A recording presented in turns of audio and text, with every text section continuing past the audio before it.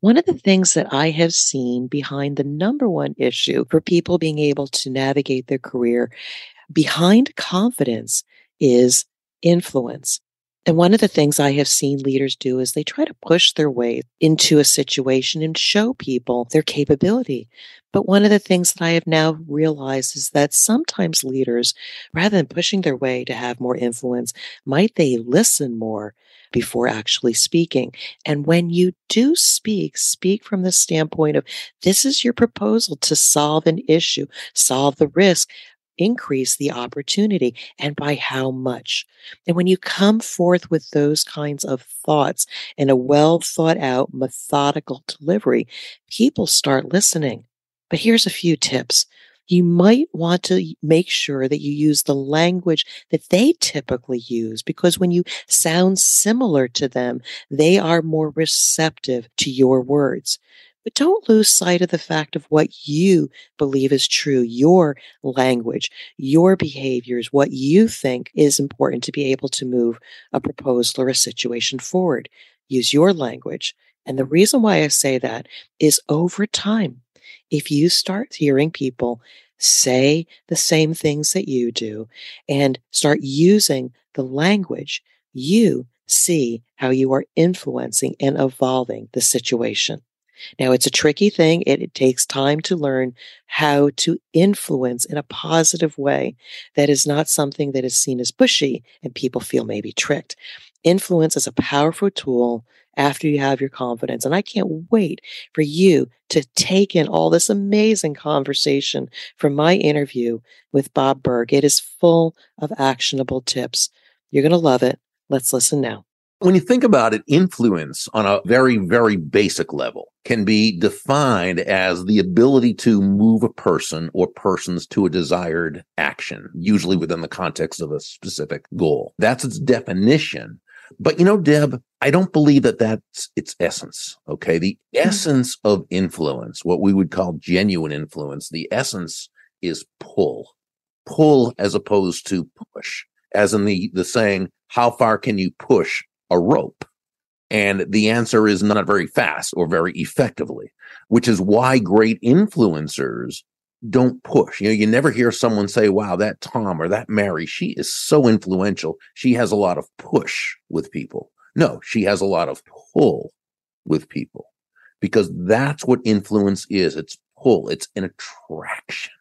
Great influencers attract people first to themselves and only then to their ideas. Welcome to the Drop-In CEO podcast. I'm Deb Coviello, and as the Drop-In CEO, I drop into businesses and assume the CEO role to enhance the human element and increase the results they achieve.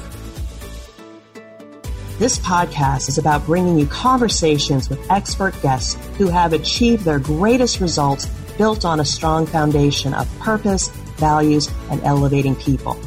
If you're a business leader, entrepreneur, or even just getting started in business, join us as we build the skills you need to achieve your goals.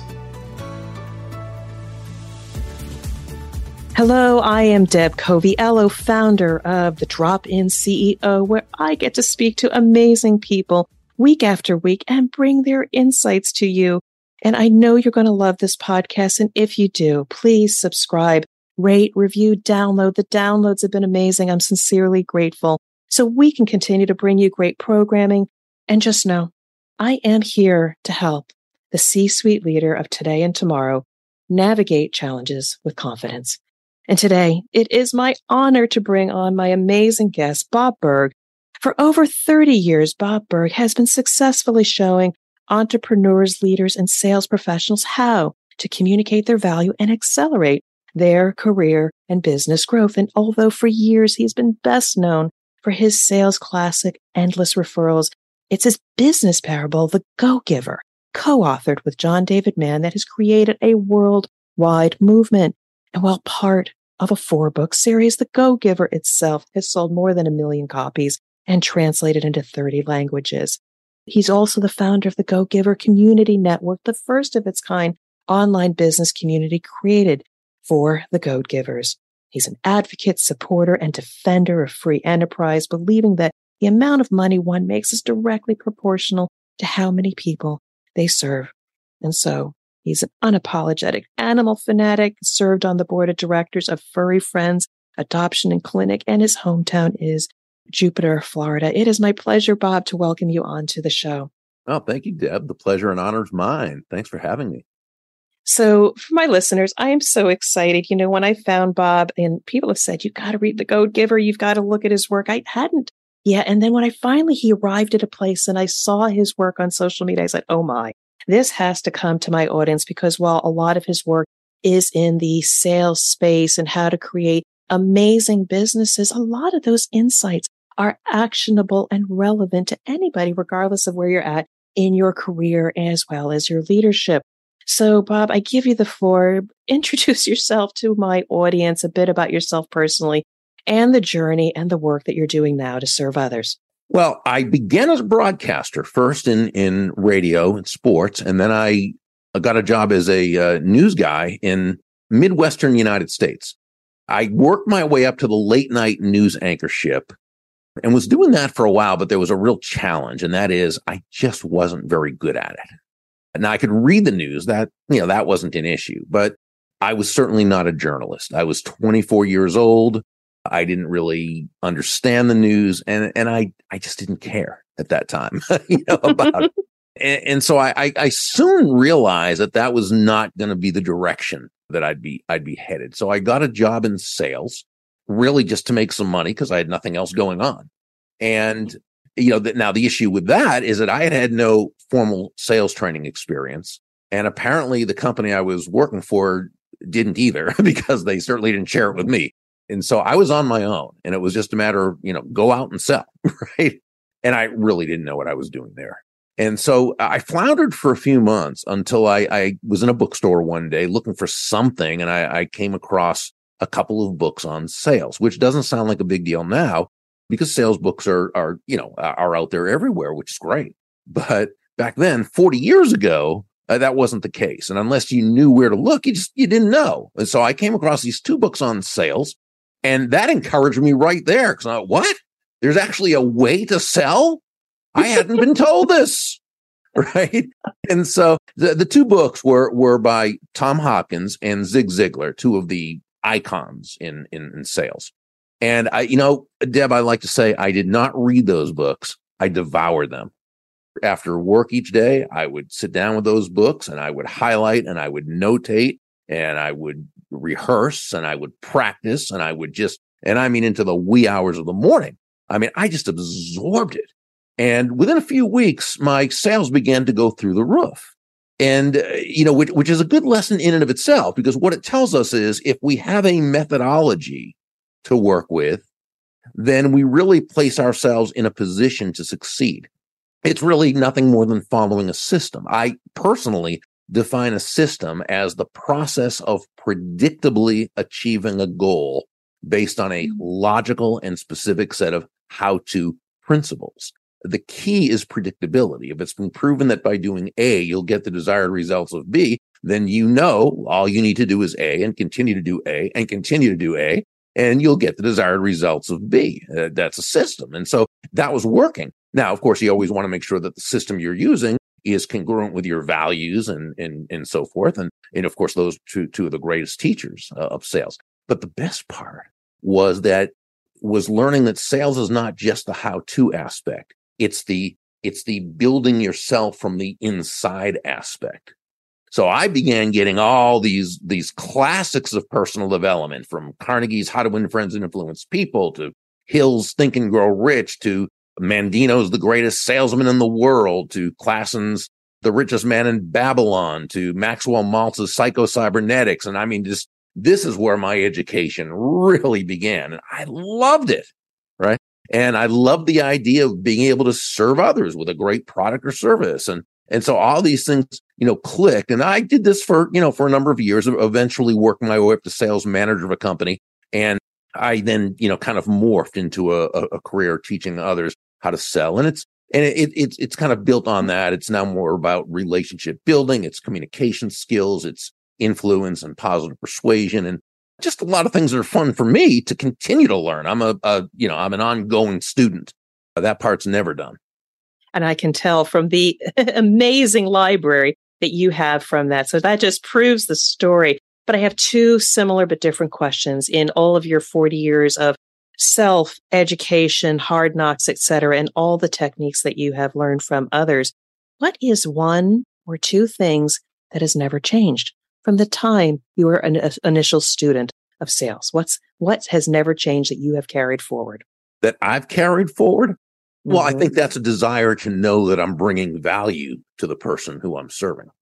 I mean, I think it begins and ends there. You've got to really know, you've got to really feel as though you want to make a difference in that other person's life.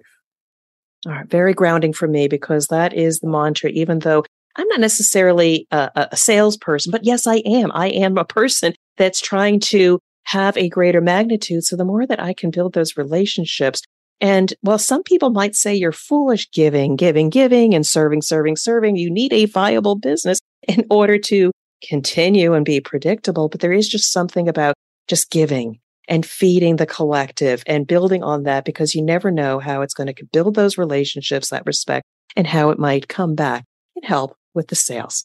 Oh, well, let me, if I may, just please go into that a little bit, because I don't think there is anything dichotomous between providing value to others, having a focus on providing value to others, and earning a very, very good income, having a very successful business. In fact, I'd say the two go together in terms of, whenever you're working within the basically free market economy. We're really not, but we are mostly free market economy driven.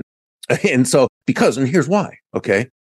And I say this whenever I speak at sales conferences. It's one of the first things I'll say, and that is, nobody's going to buy from you because you have a quota to meet. Nobody's going to buy from you because you need the money.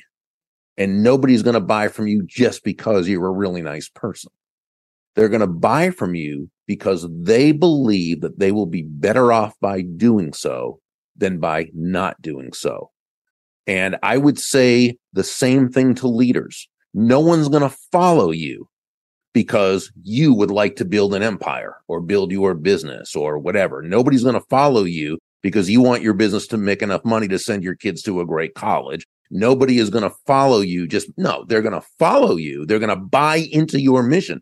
They are going to be committed to your mission because they believe their life is being touched in a way that's going to make them better, that's going to make them happier, that's going to make them more fulfilled. So I'm getting goosebumps right now. And this is why I interview you, because it's inspirational for me as well, being a business owner. I am hellbent on the value that I'm bringing. I am kicking off the Drop-In Collective, bringing together C-suite leaders of today and tomorrow who just need a place for which they can be educated, gain awareness, but also collectively solve each other's issues, because I don't want them to struggle as much. I want them to spend more time doing the things they do. And you know what? People are starting to follow, and it feels amazing because I want that one-to-many to be able to provide that value. So kudos, so appreciate that.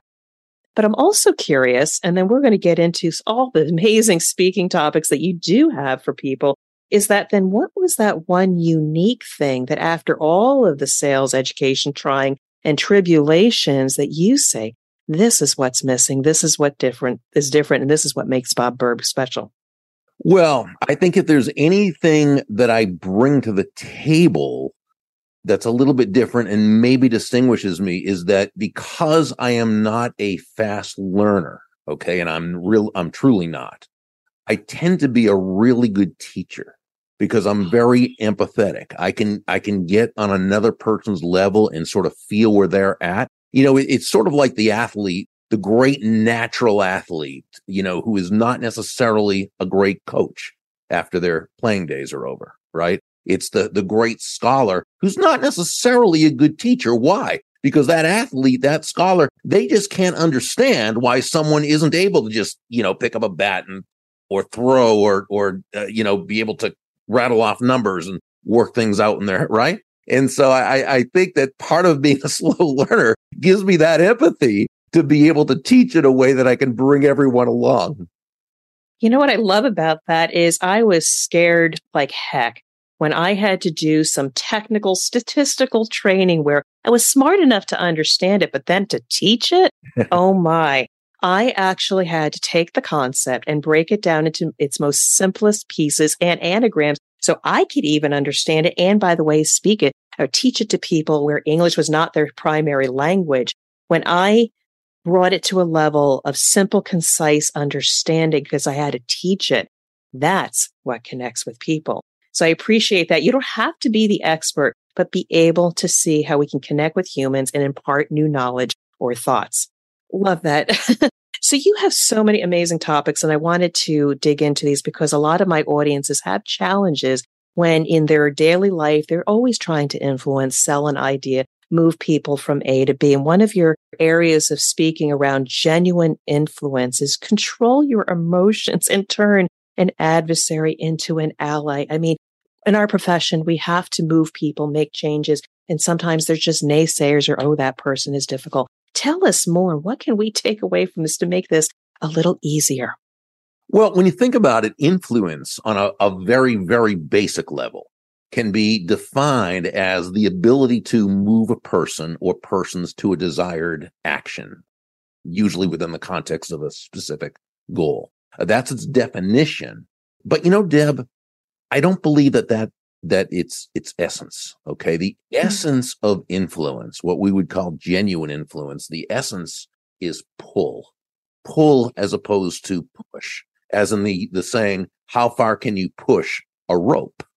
And the answer is not, or at least not very fast or very effectively, which is why great influencers don't push. You never hear someone say, wow, that Tom or that Mary, she is so influential. She has a lot of push with people. No, she has a lot of pull with people because that's what influence is. It's pull. It's an attraction. Great influencers attract people first to themselves and only then to their ideas. This is the difference between compliance, which is push, right? And commitment, which is pull. So how do you do that? How do you pull? Well, again, it goes back to what we were saying about people doing things for their reasons, right? Dale Carnegie, in fact, that I believe the basic premise of Carnegie's How to Win Friends and Influence People was summarized in just one sentence, one magnificent sentence. And this is where he wrote that ultimately people do things for their reasons, not our reasons. And that's the first thing we need to understand. So a genuine influencer, a productive influencer, a powerful influencer and leader, they ask themselves questions such as, how does what I want this other person to do, how does it align with their goals, with their needs, their wants, their desires? How does what I'm asking this person to do, how does it align with their values? What problems am I helping them to solve? How am I helping bring them closer to happiness? And when we ask ourselves these questions thoughtfully, intelligently, genuinely, authentically, not as a way to manipulate another human being into doing our will, but as a way of building everyone in the process, now we've come a lot closer to earning that commitment. One of my mentors, her name is Dondi Scumaci. She speaks to companies and teams all over the world, the biggest companies in the world, and she leads mentorship programs and team building. She's wonderful. And I love this, what she says. She says, when it comes to leadership, when it comes to influence, she says, compliance will never take you where commitment can go. We're going to let that sit one there. Compliance, which is what a lot of the people that are in my circle are trained to do. Sure. That's the command and control that has been going on since the old days of manufacturing and so forth. Back in the, when the factory started back in the 1870s and yes, so forth. Yes. The Industrial Revolution. Wow, that was hard to come up with. Back those days, command and control was how, we've now got so much proof that is just not the most productive way. Even if we're not talking about, niceness, kindness, or all those things, just in terms of profitability. You take a person like Bob Chapman, who wrote a great book called Everybody Matters. Bob is the chairman and CEO of a massively huge manufacturing company called Barry Waymiller. It's out of St. Louis. And he's a guy who started out in that command and control, bottom line type of thing. And his company was successful, but it had its ups and downs and so forth. And, at one point he had an epiphany and he decided to do things different. And he tells the whole story in his book. He was also highlighted in Simon Sinek's book, Leaders Eat Last. And so he recreated his company where it truly is a family atmosphere. Now they get tens of thousands of employees, and I'm telling you, it's a family atmosphere. People are committed because they know they're part of something bigger than themselves, but they also are able to grow and they're able to learn and they're able to function and and that's just, his company is so profitable. And they've been able to move past any of the downturns. They come away stronger than ever. And anybody who is associated with him, works with him, what have you, will tell you the same thing. Stephen M.R. Covey, son of Dr. Stephen Covey of 7 Habits of Highly Effective People. Stephen M.R. Covey, who wrote The Speed of Trust, just came out with another book on leadership, and my mind's blank right now. Excuse me for turning my back. I'm looking to see if I can find it right there. Called Trust and Inspire. And it's his newest book. It came out about maybe half a year ago. And I mean, it's just absolutely brilliant how truly great leaders unleash greatness in others, trust and inspire, which is moving totally away from command and control. And there's nothing soft about this or anything. No, this is how business is done. This is how leaders lead when they really want to be effective. So I so appreciate that insight. There's so many mic drop moments and social media posts that come out of this.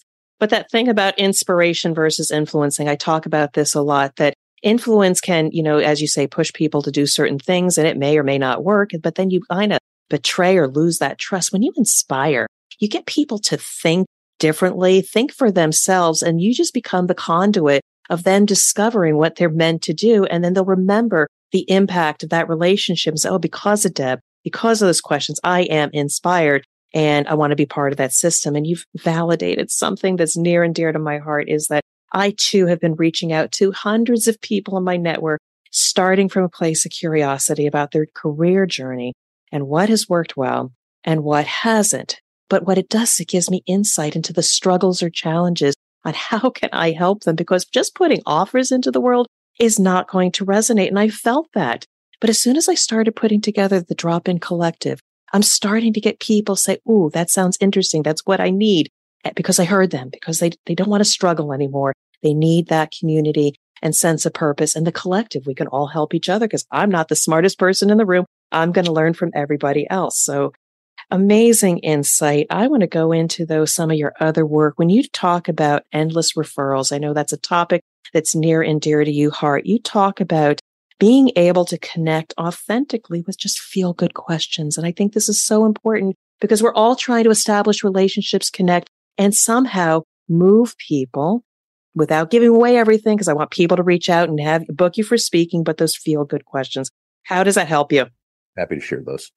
Thank you. So feel-good questions, and let me kind of give you the background of this, the context. A lot of times when people are out there meeting new people, right? We talk about networking, and just the word networking has with it this negative term, because people think when they hear the word networking, they picture the stereotypical networking sales guy, right? The slick talking, smooth walking, slick talking sales guy who works the crowd, hands out business cards. It says things like, hey, give me a call, I'll cut you a deal, right? And all those things, which, isn't networking.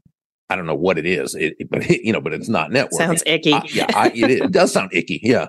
So I personally define networking as the cultivating of mutually beneficial give and receive win-win relationships. Now, the focus has to be on the giving part. We're giving value to another person from the moment we meet them. And it's not going to be by talking about us, ourselves, and our product or service. One of the things I learned when I first started in sales, by the way, when I started to kind of get good at it, I realized that, I could be on the phone with a prospect. Nobody hung up the phone on me while they were talking. It was really an amazing thing, Now, if I'm talking about myself and about my products and services, they're not interested, right? If they're talking about themselves, they are engaged, right? Well, it's the same in person. It's the same in Zoom. It's the same on the phone. It's the same wherever you happen to be. And so feel-good questions are simply questions. They're not salesy. They're not prospecty. They're not intrusive. They're not invasive, but they very quickly enable for a great rapport to begin very quickly. And again, the focus is on the other person. So when you first meet someone, you ask them what they do, they tell you they're going to probably give you some big elevator speech. I help people, right? And they're going to ask because that's what they've been trained to do, right? When they ask you, my suggestion is just tell them exactly what it is you do. That's it. I'm an accountant with Ace Associates, or I'm a financial advisor with Oceanside Investment Company, or, I'm a realtor with whatever it is, real estate. That's it. Because remember, when you first meet someone, their level of interest in you and what you do can be summarized in 3 words. They don't care. They care about themselves, right? So again, let's tap into human nature and respect that, not try to fight against it. And let's focus on them. So let's say we're talking to Gary, who is the sales manager of a company that sells copying machines, right? And he's sales manager, but he's also out there, selling. And so we ask Gary a couple of what I call feel-good questions, right? Again, they're just designed to very quickly create a genuine, nice rapport. And we might ask Gary, so Gary, how did you get started selling copying machines? Or if we want to be a little bit more elegant, how did you get started as an office products professional? Now, this is a question that is not clever. It's not slick. In fact, it's about the most mundane question you can imagine. How did you get started in your business? But people love answering that question. Why? Because we are making them the star. We're focusing on them rather than try to sell them our product or service as everybody else is doing right when they meet them. We're instead focusing on them. And we're communicating the idea that I find you someone I want to learn about. Okay. And that person is going to enjoy answering that question. It's interesting that a lot of people do have fascinating stories, but you think about it, right? They just met you and you ask them that question. They've never been asked that question before. Their own family has probably never asked them how they got started. And here's you, who they just met, asking them that question. Now, next question, second feel-good question is, what do you enjoy most about what you do? Okay. Now, this flies in the face of a lot of traditional sales teaching where we're supposed to immediately, find their pain, reach into their heart and just tear it out, right? So that we can come to the rescue with our terrific products and services, right? But at this point, this person doesn't know us well enough yet. The know, like, and trust relationship is not yet been established. And by the way, they may not even ever be a prospect for us, but they may know lots of other people who are. So we want to make them feel genuinely good about themselves. Find their joy. Right now is not the time to find their pain. Right now is the time to help them identify their joy and associate that joy with us. So those are a couple of questions. Now, I have 10 in my arsenal. You'll never, ever have time to ask all 10, ever. 2 or 3 at the most, okay?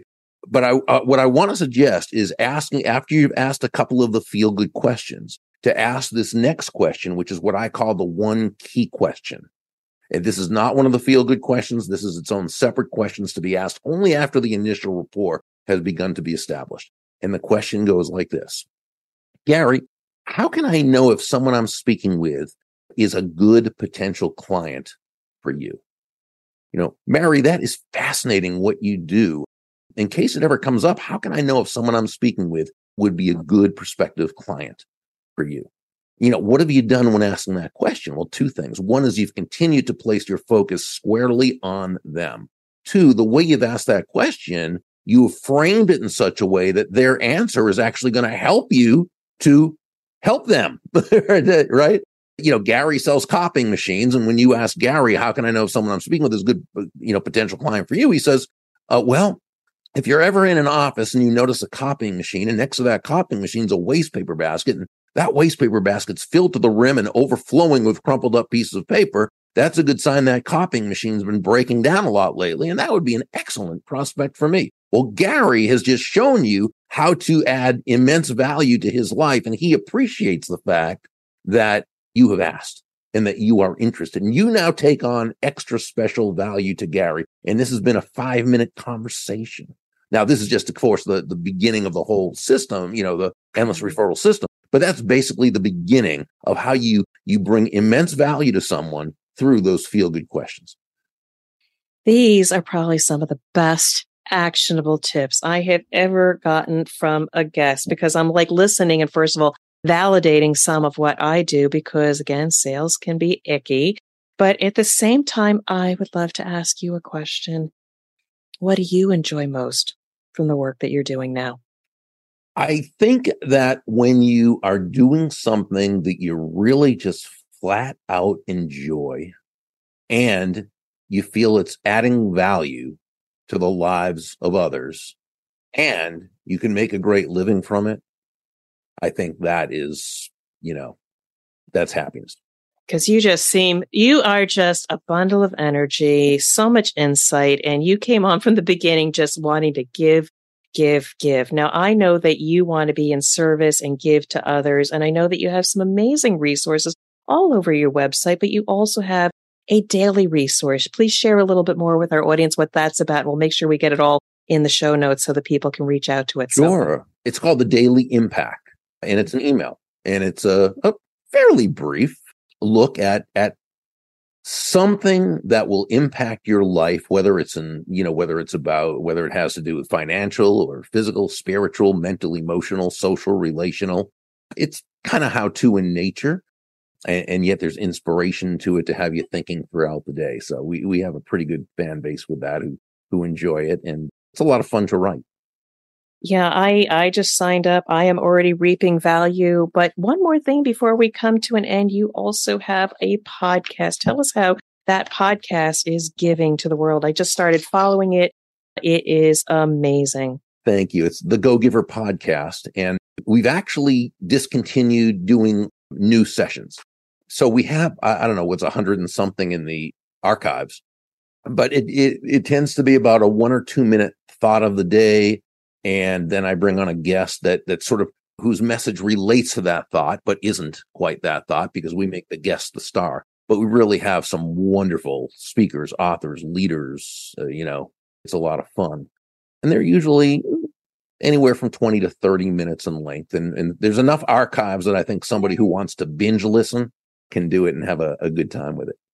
I know I already reaped some benefits. It's actually, I believe, 181. I was listening to Bob Sager, and I love, again, your tagline about your role is to create value for those in your market, those that you can serve and wish to serve. And all of those principles, I think one of the other major principles from the podcast was that it's important to be self-advocating, not to be salesy as well, but let people know what the value is that you bring.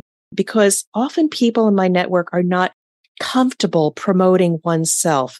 But don't think about it as promoting, but self-advocacy and letting people know the value you bring, how you can serve them is a much easier way to get your voice out there and connect with the people and influence or inspire the people that you want to. So, congratulations on a great resource in your podcast.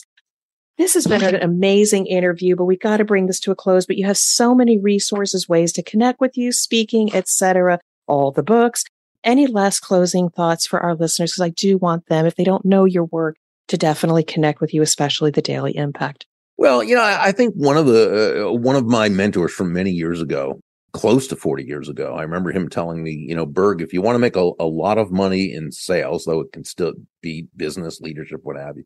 He said, if you want to make a lot of money in sales, he said, don't have making money as your target. Your target is serving others. Now, when you hit the target, he said, you'll get a reward, and that reward will come in the form of money, and you can do with that money whatever you choose. But never forget, the money is simply the reward for hitting the target. It's not the target itself. Your target is serving others. And I think when we talk about great salesmanship or we talk about great leadership, it's never about the salesperson. It's never about the leader. It's never about the product or service, as important as those are. Great salesmanship, great leadership is always about the other person. It's about how you add value to the life of another human being. And really, I think that we can say, Deb, that ultimately it's about another person's life being better just because you are part of it. And I think that when we can lead or sell from that foundational premise, now we're really 9 steps ahead of the game in a 10-step game. Beautiful note to end this podcast, but hopefully the continuation of our journey together and getting to know each other. My listeners, definitely check out Bob Burg's work. You have been an amazing guest and do wish you continued success and you be well. Thank you for listening to the Drop-In CEO podcast. My new book, The CEO's Compass, will change the way you think about leadership, navigate rapid transformation, and elevate the leaders of tomorrow. If you're feeling off track, the CEO's Compass assessment will guide you to peace of mind in days, not months. You can learn more about the CEO's Compass by visiting my website at dropinceo.com. Now go out and lead, inspire, and achieve your goals.